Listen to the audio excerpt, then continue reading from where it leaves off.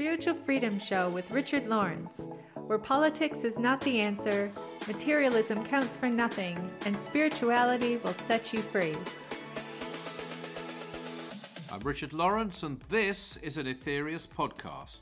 We're also syndicated on these radio networks on the first and third Saturdays of the month. Body, Mind, Spirit Radio, Transformation Talk Radio, WTRM, the Trim Radio Network, and Oneness Talk Radio.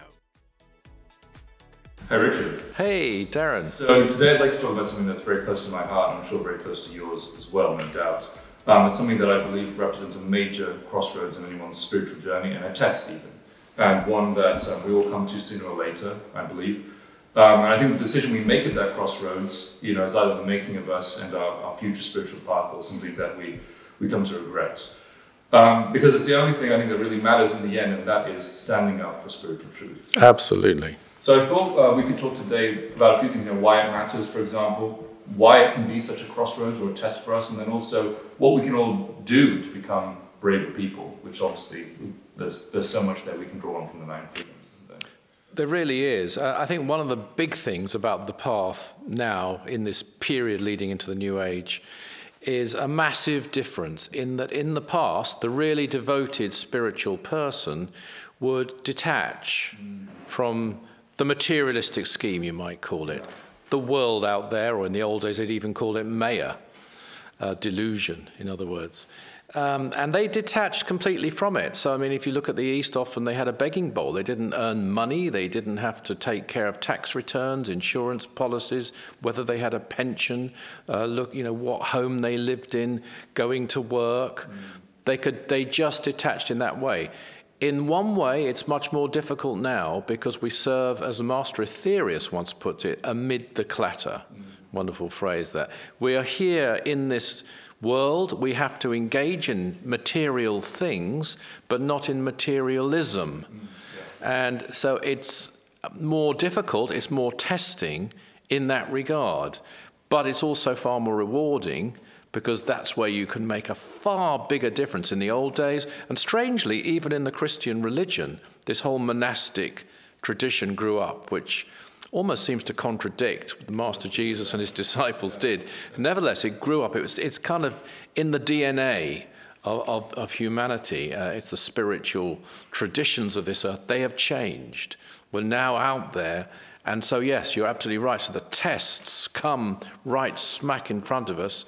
And we have to not buy into, even subconsciously, buy into the standards of the materialistic world, while at the same time engaging in it where we need to.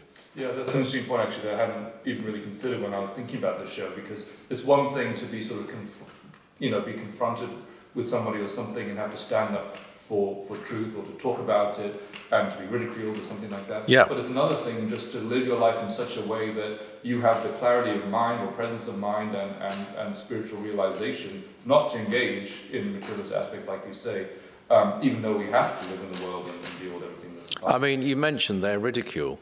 And, I think that's another thing too. If you cut yourself away from the world, you won't be ridiculed because you won't come into contact with it. If you just surround yourself only with people, from your tradition, your belief. And there are a number of people who separate the two. And it might make it easier for them. I'm not judging them for this, but they will live their spiritual life, not really talk about it, even with relatives and very close people, not at work. It may not even be known what they really believe. But if you're on this path, and if you're really active in this path, sooner or later, those worlds will collide, one way or another. And in fact, especially in the internet age. And to me, I don't want secrets anyway. I'd rather just... I've been in the public eye for a long time, as you know, so even if I chose to, I couldn't. But I wouldn't choose to. So you do get... ridicule is a weapon of the day. It's not like the worst weapon that any spiritual person's ever faced, by far. We're not being thrown into dungeons. Touch wood here. Touch wood here. We're not being... tortured, burnt at the stake for our beliefs at this present time, whereas many have, even for cosmic beliefs. So we just get ridicule. I mean, I've had it even this year. I've been on a mainstream TV show. It actually didn't work very well, but the producers thought it was very clever to bring in someone in an ET mask. And oh, how funny that was. Actually, the presenter, who's an old friend of mine, didn't like it at all, didn't even know about it, and apologized on air, which is unusual. All credit to him. But you're going to get this. It's a puerile, pathetic response to we've all got a sense of humor, by the way, and we should have one. We need one on this path, and Dr. King definitely had one. But at the same time, it's a way for most people, strangely, of dealing with great truths. They just laugh at it, which doesn't mean it's untrue. That's just an escape valve. But to the spiritual person, there's a transmission from Saint Guling, who introduced each one of the 9 freedoms, which is our core teaching on this show, that every time a spiritual person is ridiculed, they are, these aren't his exact words, manipulating their karma in their journey to enlightenment. So it's actually a sort of badge of honor if you stand firm. Also, we're told, and we were told very clearly by Mars Sector 6, the giver of the 9 freedoms, to fight ye the evil in these days. So it's not enough just to ignore it. Now, that doesn't mean with weapons, that doesn't mean hurting anybody physically or anything like that. What it does mean, though, is with spiritual energy, with light, with love, with the violet flame practice, which we perform in the Aetherius Society, but also it means, above all, with truth. So, and I will say the show that I did gave me the full opportunity to respond, not on my behalf actually, but on behalf of many listeners out there who hold these things very seriously and don't deserve to have them ridiculed. It's hard enough for the average person who's had a spiritual experience or an extraterrestrial experience of seeing a UFO or something like that to talk about it sometimes without getting this absurd, pathetic ridicule. So, stand for truth. Speak out what you believe. The greater inventions of history were ridiculed. The great artistic directions, or many of them, were ridiculed when they first happened. There's a wonderful story, actually, of, I believe I'm right in saying it's Saint Barnabas, follower of one of the 12, going to Rome and giving a talk in the center of Rome about Jesus and the coming, the resurrection. It was after the resurrection, and he was being mercilessly ridiculed by the crowd with stupid questions like how many legs has a centipede got, and just making fun of the whole thing in their own Roman way at that time. Along comes Clement, a citizen of Rome, quite a prosperous family he came from, heard all this going on, took St. Barnabas away, back to his home, got really interested, and later became either the second pope, or the Catholic Church would say the fourth pope. Wow. But he became virtually the aide of St. Peter later, and wrote many of the things that are now in the Bible. So you never know. We've had that experience in the society too. We've had, attempts to ridicule us, and from those very attempts have sometimes come very good, very dedicated members who could see through the nonsense and get to the truth. I think that, it's such an incredibly important point there. I mean, not only, highlighting from a karmic point of view, but and exactly what St. Guling is talking about. But, if I think of even just my own small way in my life, as you said, in the internet age, all these things collide. You can't really hide who you are. So, when people look me up at work on LinkedIn or something, and they look at the place online, they come across, my website, Spiritual Freedom Show, and stuff. And I've had people on conference calls, with quite a lot of people say, "Hey, is that your podcast?" And the Spiritual Freedom Show. I'd be like, yeah, it is. And they're like, "Wow, I'd love to talk to you afterwards." I'm like, that's interesting. You get that too. You absolutely get. Yeah, absolutely. And what I've found, am I interrupting you? You finished it? Well, I was just going to say, so it's yes, you're right. You put yourself at risk of ridicule in a way, right? But Yeah. it's in the greater cause of sharing spiritual truth with the world. And as you say, the right person is going to resonate with that. And it makes it all, that's what it's all about, isn't it? We can't worry about the people who are going to ridicule us or cast stones or whatever else, because it's not, and it will even have an impact on them. At some point, that seed may prosper and grow. But for the person who's ready, that's an amazing moment. It certainly is. I remember when I first joined the Society, I was a student up at Hull University, went to a lecture, I believe it might have been in Doncaster, given by Dr. King, somewhere like that, or Wakefield, I'm not sure which.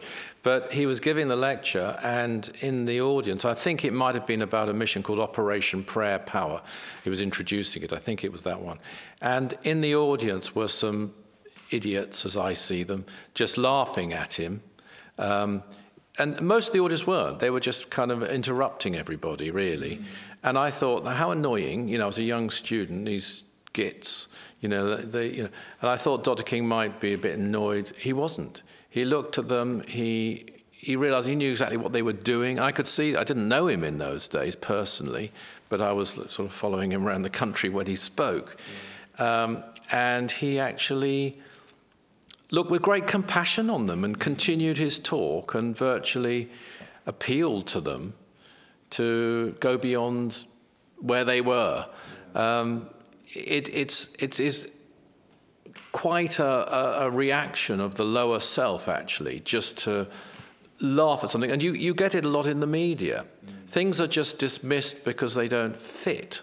They don't fit a certain agenda, so they must be wrong. They don't know that they're wrong. Right. But they're willing to say, oh, no, people can't do this, people don't do that, that wouldn't happen. They've got no idea. So, yeah, I agree with you, yeah. It's funny you mentioned that particular incident with Dr. King, because I think I've read that as well, actually, in the transcripts. And I actually found that such a moving thing to read, because I was just like, wow, here's a man who knows God. Yeah. And he lives this 24 hours a day. This is his reality. And it's completely true. And then, there's people kind of making fun of it in that way. And for him, because what I got from that was that he wasn't indignant or angry or anything. He just felt this tremendous almost sadness for them. He did, yeah. And it was just to see like another spark of God, which no doubt he saw, just under such ignorance and limitation that they can't even realize that he's exactly. saying the truth. And actually, coming back to your other point, I've lost track of the number of people who have taken me aside over the years and quietly said to me, now I've got you alone. This is what I really think, and could you tell me about that? But when they're in company with others, they don't feel they can do it, which is weak. We have to be honest about it. I've had people who said, I can't even tell my own wife that I've seen a UFO. That's going back a few years, but lots of people they want to keep it private. Their fear. There's a fear. The first freedom is bravery. I think that's what we're really talking about here. And if we think it's difficult now sometimes, and it's much easier than it used to be. I mean, we now have governments, including the most powerful government in the world, the American government, actually admitting that UFOs exist. They didn't used to do that 3 years ago. So there's a big shift, there's a big change. The question is now, why are they doing this? Why aren't they? And that's where people should come to us. And I do mean the Aetherius Society, because I'm not saying we're the only organisation in the world with any truth. We're not. But certainly there is no organisation like us. So with our longevity and our record of the contacts of Dr. George King, so everybody who wants to know the truth, and a lot of people actually don't want to know the truth, they won't admit it, but they don't. But if they do, and they should come to us and at least investigate, form your own conclusions. It's interesting that you talk, how much the environment has changed around UFOs. I think the same goes for spirituality more widely. Yeah. Because there are you can find yourself amongst a lot of like-minded people who are spiritually inclined, with spiritual beliefs, etc., and exploring energy and all this kind of stuff. But the real test, I think, is when you come to the edge of that community and you're speaking to the mainstream or people who don't believe, to the point of thinking it's ridiculous, and having to expand the sphere of that truth into the world as a teacher, as someone who's inspiring other people, and as you say, I think that's where I think the test really comes for us, because it's one thing to sort of grow within an environment that's sort of supportive of your beliefs and you've other like-minded people there. But it's another thing to say, I'm going to carry the banner of spiritual truth, and I'm going to go out into the world despite... Come what may, despite reception.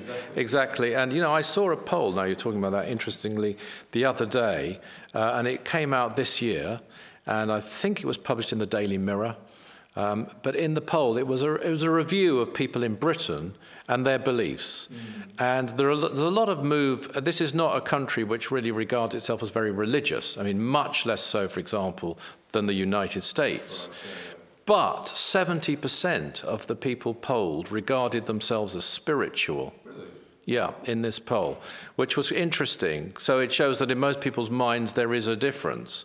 And there shouldn't need to be a difference, but because of the way that some religions have been manufactured, have introduced their own dogmas, have introduced, frankly, profit-making and various other dogmas into it, then people are turned against it, and they've seen the corruption in certain organizations. They've seen the corruption. That's another easy label for people to throw at any new organization, is the word cult. And as soon as you say that, you've dismissed everything they believe. Whereas actually, it is a very bad word now. And there are some very bad organizations out there. They're not all religious, actually. Some of them are political. Some of them are personal development. Some of them could even be financial cults. And there are bad ones out there. But just, the Atheist Society, I have to immediately say, is not a cult, not in the understood word at all. People can come or go or believe what they want or not believe what they want. And there's no attempt to interfere with anybody at all in their lives or anything else. It's up to them what they do. But it's such an easy thing to throw around, and it's lazy, and also it's got a subtlety. Oh, well, then everything they say is wrong. You could actually have an organization which is giving the truth, but was cult-like in their behavior. You could have that out there. And, some of the traditional religions, they were all cults when they started of one kind or another. That has crept in. Cults in the old sense of the word when they started, including Buddhism, including Christianity. Yeah.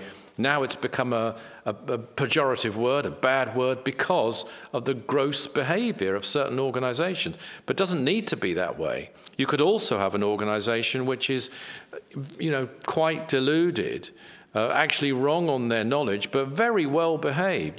There's all these different parameters are possible. Or you could have an organization like the Atheist Society.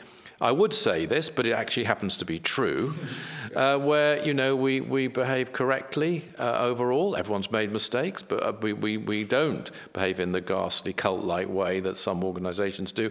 And, above all, it's true. Yeah, I completely agree with that. I think there's also something encouraging, I think, that people can draw in general, which is that even though there tends to be like a loud kind of voice of ridicule, dismissal, of things like that, there are still many, many, many people, as you say, 70% of people who identify as spiritual, who are inclined in this 70, according to this poll, might be more, yeah. And who are inclined in this way, and who are open to learning more, to discovering more, to understanding more about spirituality and truth. And it's almost like, we have that loud voice is almost... It doesn't have any body. It's just like, where is it coming from? But it's there, and it creates this sense of fear and limitation where people are afraid to speak out or afraid to identify with what they really believe. Taking you aside, after the talk or something, rather than putting their hand up in the middle of, the hall. I believe this, and I stand by it, and I stand for it. Yeah. And as we said earlier, according to St. Guling, that's a great way to progress yourself towards your own enlightenment. And I think, I'd like to talk about that a bit more, because you talked about the karma of it. And so what's really going on there? I mean, when we stand up for truth, and we might be ridiculed for it, and what's happening? You're planting seeds. Yeah. We've got to remember that. It's in the Atheist Society, just to give an example, I want to stress this, we aren't the only people putting out spiritual truths. Far, far, far from it. We're not a one and only way. We embrace common ground with other spiritual organizations where we find it. But anyone who's doing that is planting seeds into the ethers, into the mind belt of the world. And all pioneers have come up against resistance when they've done that. And the resistance is sometimes dark forces, if it's important enough. Most things may not be important enough for them to really engage, but the cosmic message is important enough for the dark forces to try and oppose it, and they have done fairly successfully, but things are changing now, thankfully. But somebody, I mean, if we think it's difficult, quite difficult now, can you imagine what it was like for Dr. King in the 1950s in conservative Britain, with a small c conservative, when, he was conducting a rally saying the governments were lying at a time when people just didn't say that governments lied. Now they don't say that, they all say it. Yeah. It's much easier. Yeah. But somebody has to plant those seeds. We're still planting seeds. We're planting seeds when we say that energy can be stored in a battery. That sounds crazy to some people. Doesn't make it untrue. Electricity sounded crazy. The telephone sounded crazy. Is it true is all that matters. Now, you might get resistance. The resistance might appear sometimes to win and silence you for a while, only temporarily. But all the while, that will, because it's true, it will grow, it will prosper, and the plants will come forth from it. So that the pioneer, the person who goes out against the ridicule, against the disbelief, and by the way, it may not be in the media, it might be among their close loved ones. Yeah. It might be just among people, if it's a sensible thing to do, at work. It could be anywhere. You could be in a social environment. In that way, that person is, by standing by truth, is planting a seed which must grow because it's true and because therefore it's correctly fertilized. It's not going to die and wither. And in time, this is what will enable people to draw from that and future generations. You take a concept, for example, like Jesus is the one and only Son of God. Now, as it happens, I was brought up with that, as I'm sure you were probably too. I don't actually believe him to be the one and only Son of God. That's a whole other story. He's a great, great master from another world. But that idea that he's the one and only Son of God and that he resurrected from the dead, certainly while I was growing up, was considered perfectly normal. It's actually a pretty outrageous claim. It doesn't mean it's untrue when I say outrageous, but it's a really controversial claim, incredibly controversial. Somebody actually rose from the dead. But it seemed really normal. Why did it seem normal? Because it's firmly embedded in the mind belt of Earth. That's what we're doing. We're embedding these ideas of truth, and eventually, they no matter how outlandish they may seem. But can you imagine what it must have been like, say, for St. Paul, for example, and some of the others, to go around even outside, their home territory and into other nations, and put out that idea, and they were pilloried, and we know many of them were killed. And some of the martyrs were sowing seeds of truth through their deaths, which was the pattern set by Jesus and St. Peter, actually. Now, we're not required to do that. It's not even advantageous to do that now. It's much better to serve, to use our energy to help the world. But we have to put up with the resistance, and it's going to be there until gradually these seeds of truth filter through the ethers and bring change so that it's easier then for future generations to recognize them. I love that image that you just described. Because I think, one of the things that's really encouraging about, us thinking about ourselves standing up for truth is how much we can be an inspiration and an example to others. Even though it won't be obvious at the time, probably. It may not be obvious for a long time. Maybe the results of that will take, many months, years, or hundreds of years even to manifest. I mean, in the case of those pioneers you just talked about, it was hundreds of years before Christianity really blossomed and grew into a substantial... But I will say this, as being fortunate enough to be the biographer of Dr. George King, together with my colleague friend Brian Kniep, his critics, and he's had many, And he's had disbelievers, many, and I'm sure still does. But none of them that I've ever come across can fault his integrity or his willingness to live what he taught, to stand by what he believed from day one, which was 1954, May the 8th, really, through to his passing on July the 12th, 1997. He never, for one day, for 1 hour, deviated from that truth, that teaching, that pattern, that path. He didn't run away and hide. We're not an organization that won't do interviews. He did many himself, and when he couldn't, people like me did them on his behalf or on behalf of his organization, and we're still doing them. We've stood firm, whereas there are some other organizations where their leaders won't appear in the media. They run a mile from the media. They don't wish to be challenged. We don't care. We'll come out, and generally things are better than they used to be now, but it doesn't matter. We're there, and he lived this all the way. And I think we're looking for a pattern of someone who stood by truth. I would say that is right there in front of us, the author of this book, The 9 Freedoms. Yeah, absolutely, totally agree. And I think, drawing on these teachings like the 9 Freedoms, the one thing you can be absolutely sure of is that they are true. Yeah. So as in standing up for these teachings, you can have the 100% confidence that you're standing up for truth. Yeah, well, that's something I would say to encourage people who are finding it maybe difficult, especially might be with people very close to them, to speak up and stand by truth. And there may be people trying to drag them away from it. So you don't want to get involved in that. Oh, no, you think about yourself and your, etc. All the usual stuff. It's happened for thousands of years, by the way. There's nothing new about it. That when you do this also, and I think this is where St. Guling was being very helpful, and the Master Aetherius said something very similar. He made it quite clear in a transmission called Your Own Becoming, which is in Wisdom of the Planets. He commended people who had put up with ridicule, obviously in those days, allowed it to flow from their, like mud from their backs, and stood firm. And they'd conquered a test, he said. But what will also happen, you'll get strength from it. Every time you do it, difficult as it may be, it'll become less difficult, you'll get more strength, you'll be helped, and avenues will be opened where you can actually speak this truth. I'm not going to call it your truth, as some people now call it. It is the truth, and that will be empowered within you, and you'll get an increasing strength within yourself. At first, when you get this resistance, and I've had it, in very difficult conditions, especially in the old days in the media and well before the internet age, and you'd get very nasty callers sometimes on phoning calls, you'd get abused sometimes, and it can put you off, it can weaken you temporarily. But if you stand firm, you keep going, you'll get more strength from it, you'll see it for what it is, and you'll be more resilient on your path.